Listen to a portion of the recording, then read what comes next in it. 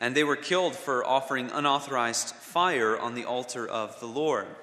The first reminder is that this is not just a bare ritual. There are serious implications dealing with life and death when we approach God and when we come to Him in worship. And certainly in that setting, those things were felt severely. Serious business in the Day of Atonement. We have the prescriptions for Aaron. What was he to do? Well, first, he was initially barred from going behind the veil, behind the curtain to the most holy place. He had to go through many steps before he could do that. And God's awesome presence would not abide a sinful man coming in there without being cleansed.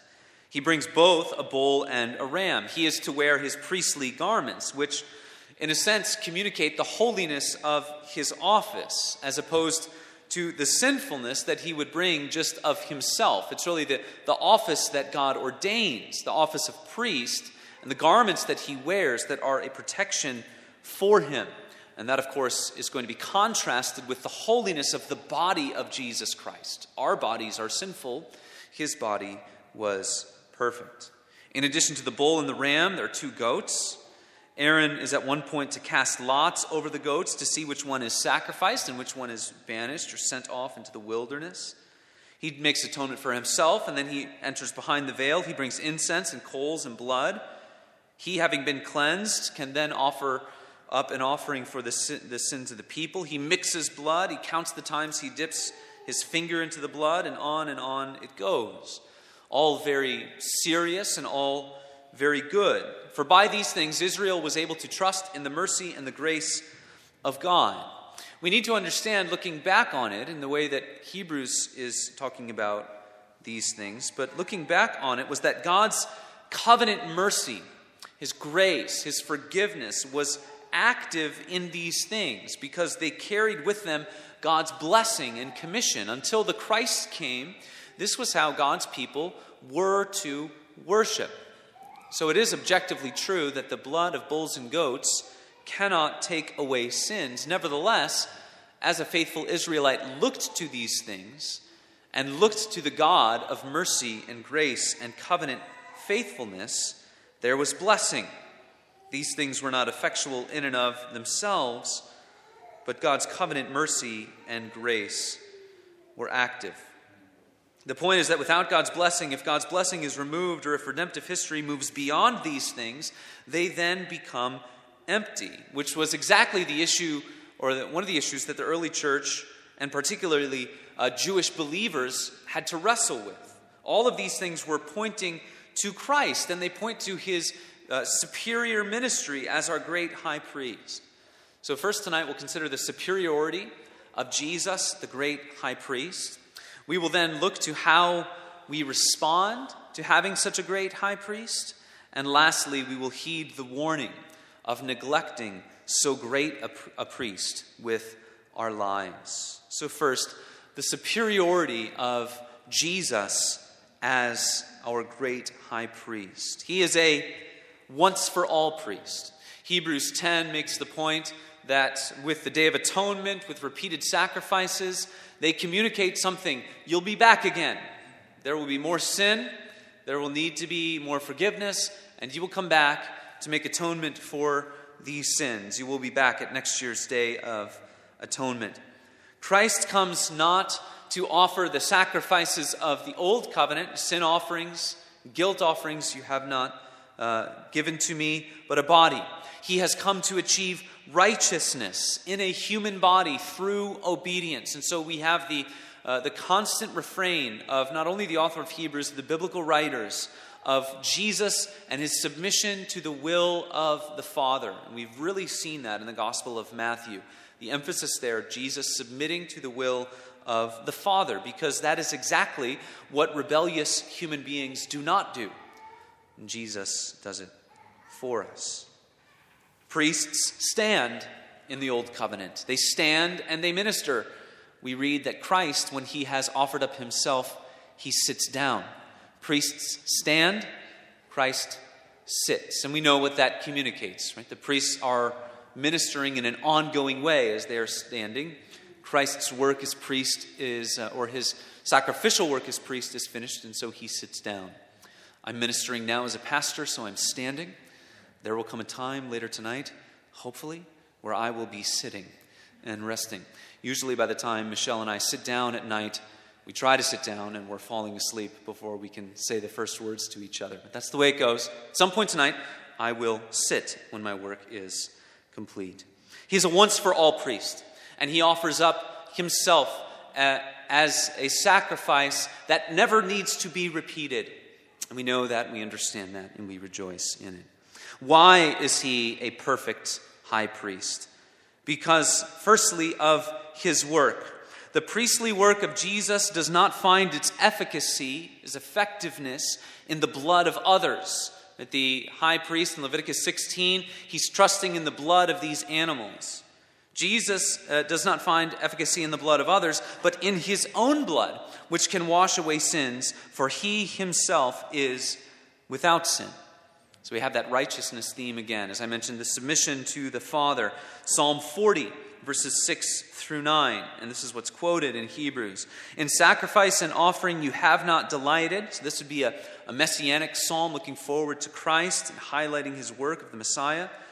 In sacrifice and offering you have not delighted, but you have given me an open ear. Burnt offering and sin offering you have not required. Then I said, behold, I have come. In the scroll of the book it is written of me, I delight to do your will, O my God. Your law is within my heart. I have told the glad news of deliverance in the great congregation. I have not restrained my lips, as you know, O Lord. He submits to the will of his Father, and he comes under the law. He obeys the law of Moses. He obeys the eternal law of God. He perfectly keeps the 10 Commandments, and righteousness is shown. Jesus says in Matthew 5, he has not come to abolish the law. Do not think that I have come to abolish the law or the prophets. I have not come to abolish them, but to fulfill them. And he says, heaven and earth will not pass away until heaven and earth pass away, not an iota, not a dot will pass from the law until all is accomplished. He comes under the law, and he submits to it, and he keeps it. So he is righteous, he is a law keeper, he is a covenant keeper, and he becomes a curse for us. So this is the other part of his work. The first two, we think about Jesus and his active obedience. He accomplishes a righteousness that is shown forth. His passive obedience, he accepts suffering and all of the things done to him as he becomes a sacrifice for sin. He becomes a curse for us. Galatians 3, Christ redeemed us from the curse of the law by becoming a curse for us, for it is written, cursed is everyone who is hanged on a tree, so that in Christ Jesus the blessing of Abraham might come to the Gentiles, so that we might receive the promised Spirit through faith. Why is he a perfect high priest? Because of his work. Because everything that he did was good. Everything that he did was righteous. He never broke one of the least of God's commandments. He was and always will be a sinless God-man. Not only because of his work, but also because of his person. He is a perfect high priest because he is God and man, two natures in one person. There's a lot of mystery bound up in this. I had a little project with a couple of my friends, a couple of my pastor friends, as we're building up to Christmas time. We read some stuff on the Incarnation, and we were meeting on Zoom because of it. We're all different parts of the country, and so I thought it would be fun to do. And we're talking about these things, talking about them, and maybe not the best thought to fly through the mind of a pastor late on Friday afternoon. That's when we were doing this meeting. And but one of my friends says, if we're talking about these very mysterious things of the Incarnation, he says, how can anyone think they understand anything about the Incarnation of Christ? And it's even pastors, when we get together and we talk about the finer points of these things, they are wondrous. But Christ is a perfect mediator, a perfect high priest, because of who he is in his person. He is God and man. One of the mysteries of the atonement is that Jesus Christ suffers as man, but his divine nature does not suffer. But his divinity adds value, glory, and wonder to his suffering. We know from the words of our catechism that the divine nature sustains Jesus as he undergoes his test. The divine nature, in a sense, pulls him along. We read in our catechism, by the power of his Godhead, he, that is Jesus, might bear in his human nature the burden of God's wrath. And so, though mysterious, many theologians appeal to this, that because he is both God and man, the divine nature sustains him in his time of trial. Thomas Watson says, Christ's Godhead supported the human nature so that it did not faint. The Westminster Confession of Faith says that Christ was thoroughly furnished to execute the office of a mediator and a surety. And there it's saying, well, because he is divine, he is equipped to do all things well, and he cannot fail. Also, just the union of God and man in one person, there would be no possibility for a better mediator, someone who could reconcile man who had rebelled from God. God himself comes to be a Savior. Jesus Christ as God and man increases value to the atonement. It adds worth and efficacy to his sufferings. The Bible in Acts chapter 20 speaks of the blood of God, and the reason that phrase is used is because it's supposed to hit us with much more force. Not the blood of a mere man. Christ is God and man, and he shed his blood. It doesn't mean that it's divine blood. It means that the God-man bled. And that's why we respond in worship with those songs like Amazing Love, How Can It Be? And Love So Amazing, So Divine, Demands My Soul, My Life, My All, My All. His perfect Godhead sanctified the altar of his human sacrifice. His person, his work, and his person show us why he is a perfect high priest for us. What does he do as our high priest? Well, he first satisfies divine justice with his work on the cross and his offering that he can give, the righteousness that he achieves and accomplishes. Because of that, he is a perfect Savior. His blood can wash away sin, and his offering of righteousness, that righteousness can be imputed to all of those who believe. Not only that, so he presents his work and he can sit down at the right hand of the Father. His second part of his priestly work is that he continually intercedes for us. And this is certainly one of the most comforting things as a Christian, that Jesus Christ, the God-man, is at the right hand of the Father. He is interceding for all of the elect, for all believers on the earth.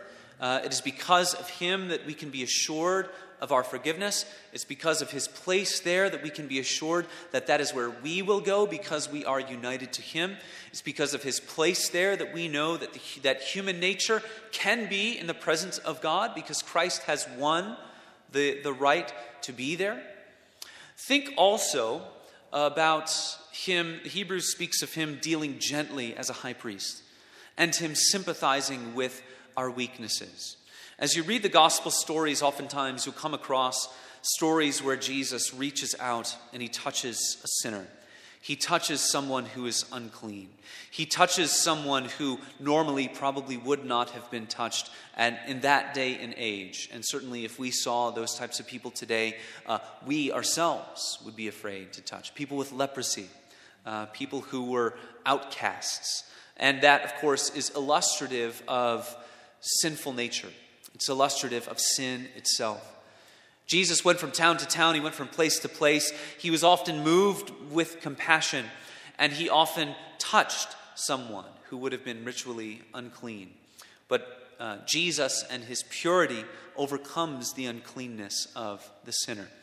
Moved with compassion, and how that is supposed to comfort us in the sense that Jesus is a priest now is because he is filled with as much compassion now as he had in his earthly ministry. And so when we feel afflicted, when we are filled with doubts, when we feel weak in our faith, we can remember, when we feel weak in our sin, we can remember that our great high priest is filled with compassion. And in his work of intercession, he deals gently with sinners. He deals compassionately with sinners. He deals lovingly with those who have strayed from him, just as he did in his earthly ministry. To all of those who come to him in faith, that is what he does. Charles Spurgeon says this, "O Jesus, what a comfort it is that thou hast pleaded our cause against our unseen enemies. You have countermined their minds and unmasked their ambushes. Here is a matter for joy, gratitude, hope, and confidence." We realize that just as we spoke last week about Christ being the prophet of the church in all ages, really he is the source of our knowledge and our saving knowledge, we realize that if it is true that ultimately the blood of bulls and goats cannot take away sins, then even old covenant believers, as they were following God, trusting in him, coming under the regulations for worship, what was it that was ultimately taking away their sins? Well, it was the work of the mediator. In a mysterious way, those who had faith in the covenant promises were believing in the Christ. They were believing in the Messiah. And so on the last day, on the day of judgment, all of those who were saved by grace through faith, before Christ and after, we will come to know and to fully understand that it was Jesus Christ who paid the price for their sins. Ultimately, it is only in our Savior that anyone will be forgiven. So he is superior as a great high priest in his work, in his person, in what he does, in his intercession, and in the fact that ultimately even those types and symbols were pointing forward to him at the time they were in effect. How do you respond to such a great high priest? Well, Hebrews tells us to draw near with a true heart in full assurance of faith. Let us draw near to God with a sincere heart and full assurance of faith, having our hearts sprinkled to cleanse us from a guilty conscience, and having our bodies washed with pure water. We read this command to draw near, and it sounds very nice, and perhaps in the way that we've come to understand our Christian doctrine and the blessing of having Christ, it is kind of a warm, comforting feeling, but the theme of drawing near to God is not always something that is safe. Nadab and Abihu, as we read in Leviticus, drew near to God, and they died by offering strange fire. They were consumed. The old covenant sacrifices could not cleanse those who would draw near. Hebrews 10:1. Aaron was to be careful, even fearful, and to delay his drawing near. Our own passage in Hebrews at the end of what we read tonight, it is a dreadful thing to fall into the hands of the living God. We are called, though, to draw near. So why can we draw near to God? We can only if we trust in the sufficiency of Christ's sacrifice. We look inside and look to our faith. What is it that we're trusting in? What is our confidence as we come before our God? Is it only in Christ and his work and his blood? Christ has opened up the way through the veil that Aaron could not go through until atonement has been made. He goes through without offering a sin offering for himself. He goes through the veil because he is holy. He is righteous. Verse 20 of our passage says that way is opened through his flesh. It keeps appealing to these very earthy things to remind us Christ really was sacrificed and his blood really was shed for sin. So we can draw near to God not because we trust in ourselves, but it's a conscience that rests on Christ and knows that his blood is sufficient to cleanse all of your sins, all of them, perfectly. What does it mean to draw near? Well, we know it means basically to approach God, to come into his presence in a spiritual way, to come before him, to bring before him as an act of our heart, as an act of our soul, that which we believe will pass his scrutiny. To come before God in a spiritual sense, holding what we think is good enough.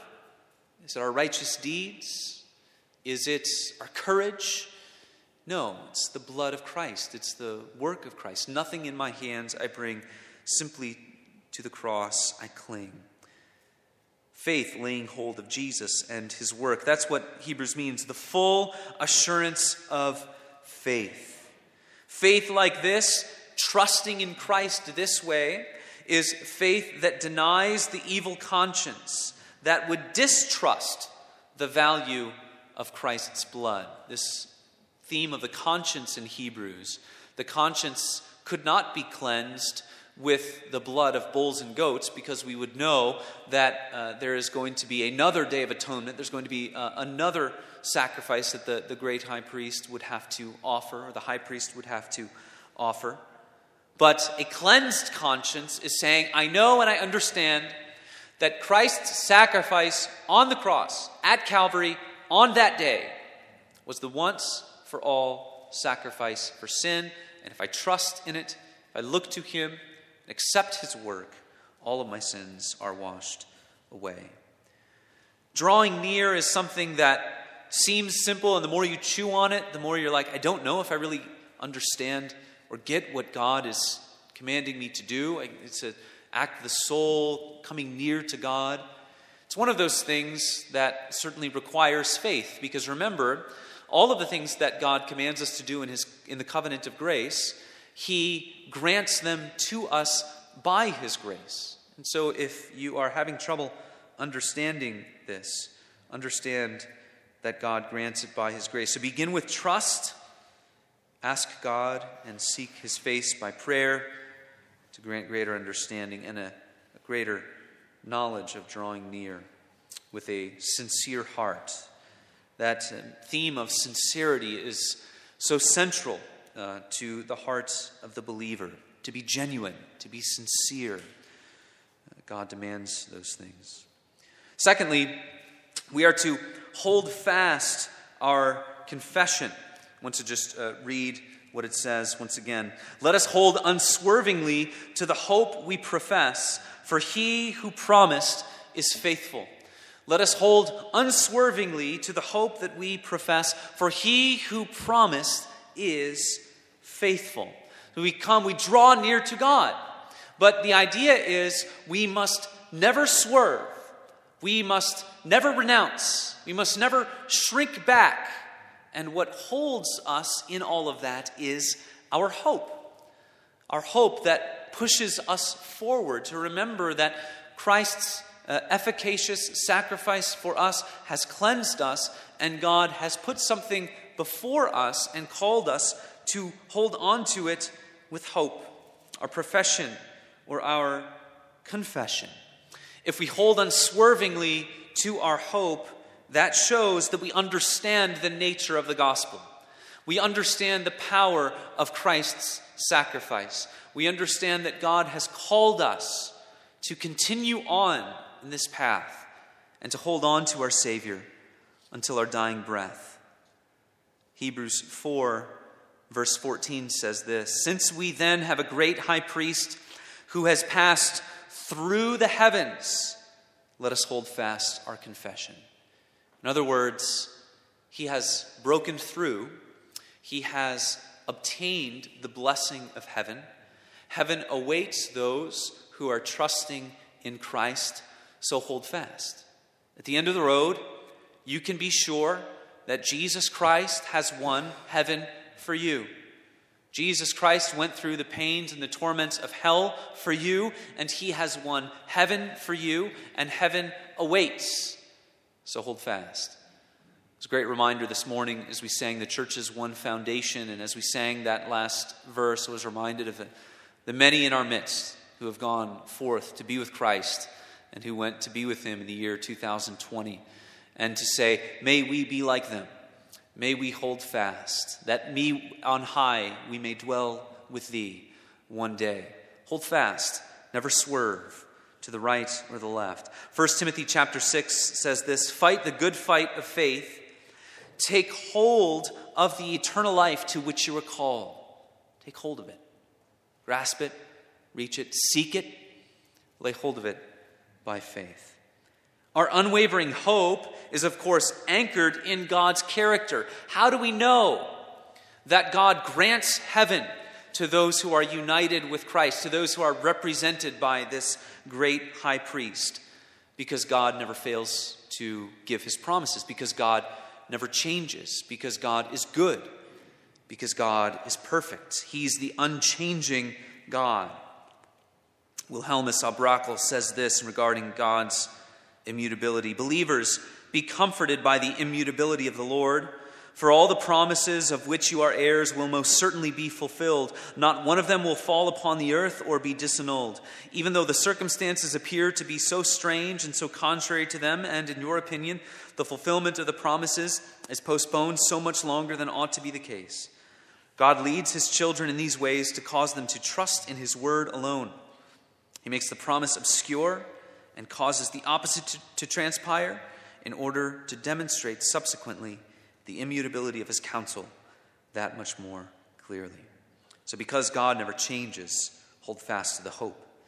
And then lastly, consider how to stir up one another towards love and good works. Let us consider how we may spur one another on, it says, toward love and good deeds.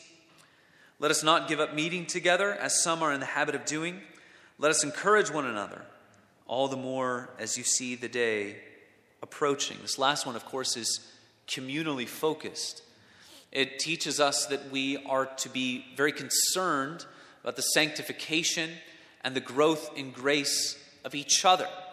That our seeking God and seeking his face, growing in grace and attending to the word of God, to the reading of his word, and to prayer, that's all bound up in how God is working in us and through us. We ought to be concerned with the lives of each other.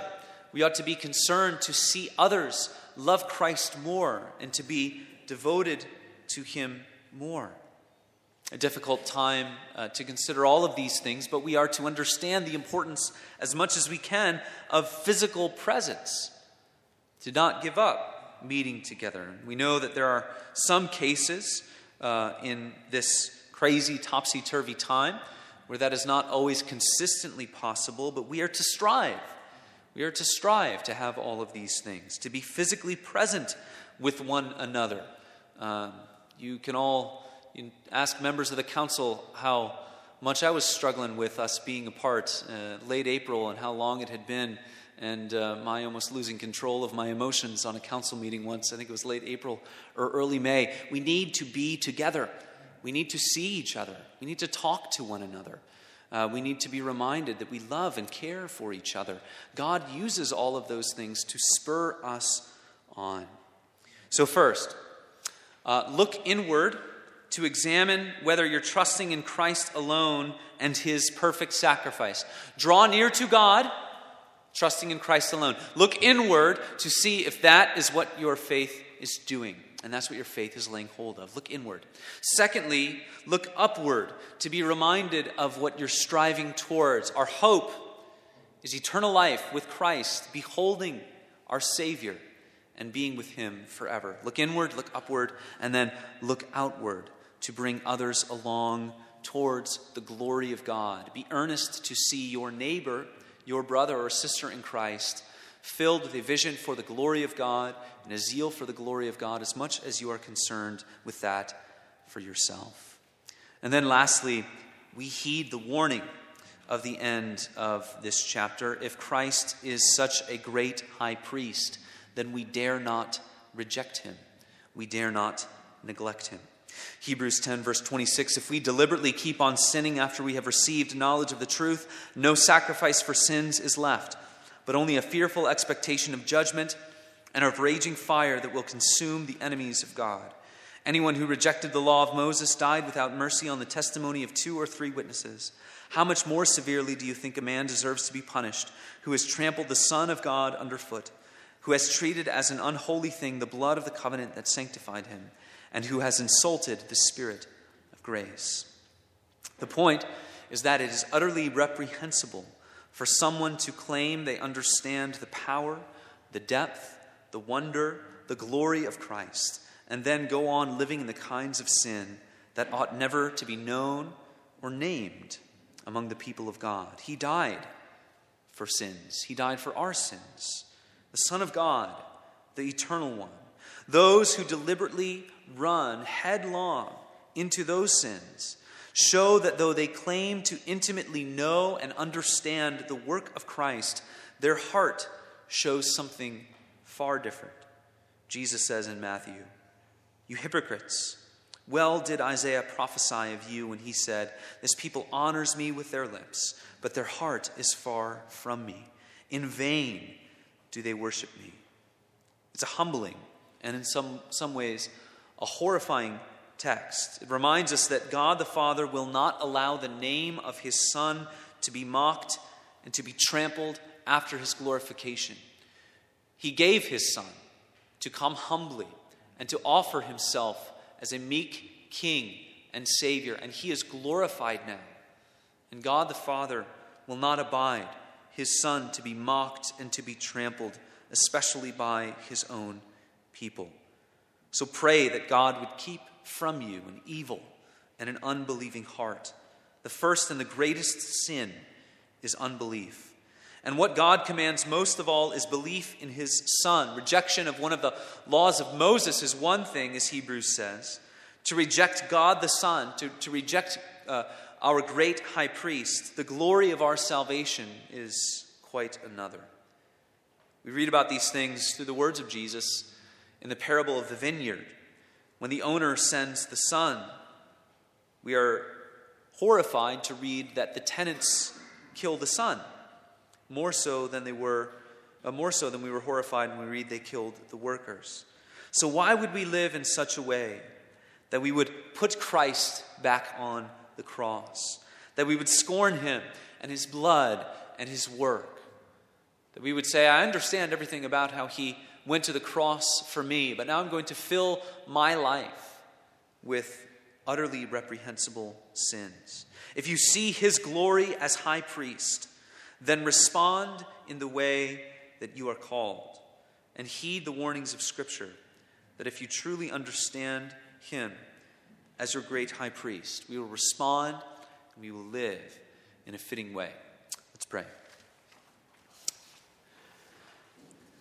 Heavenly Father, we give you all thanks and praise and adoration. In the name of your Son and by the power of your Spirit, we pray. Amen.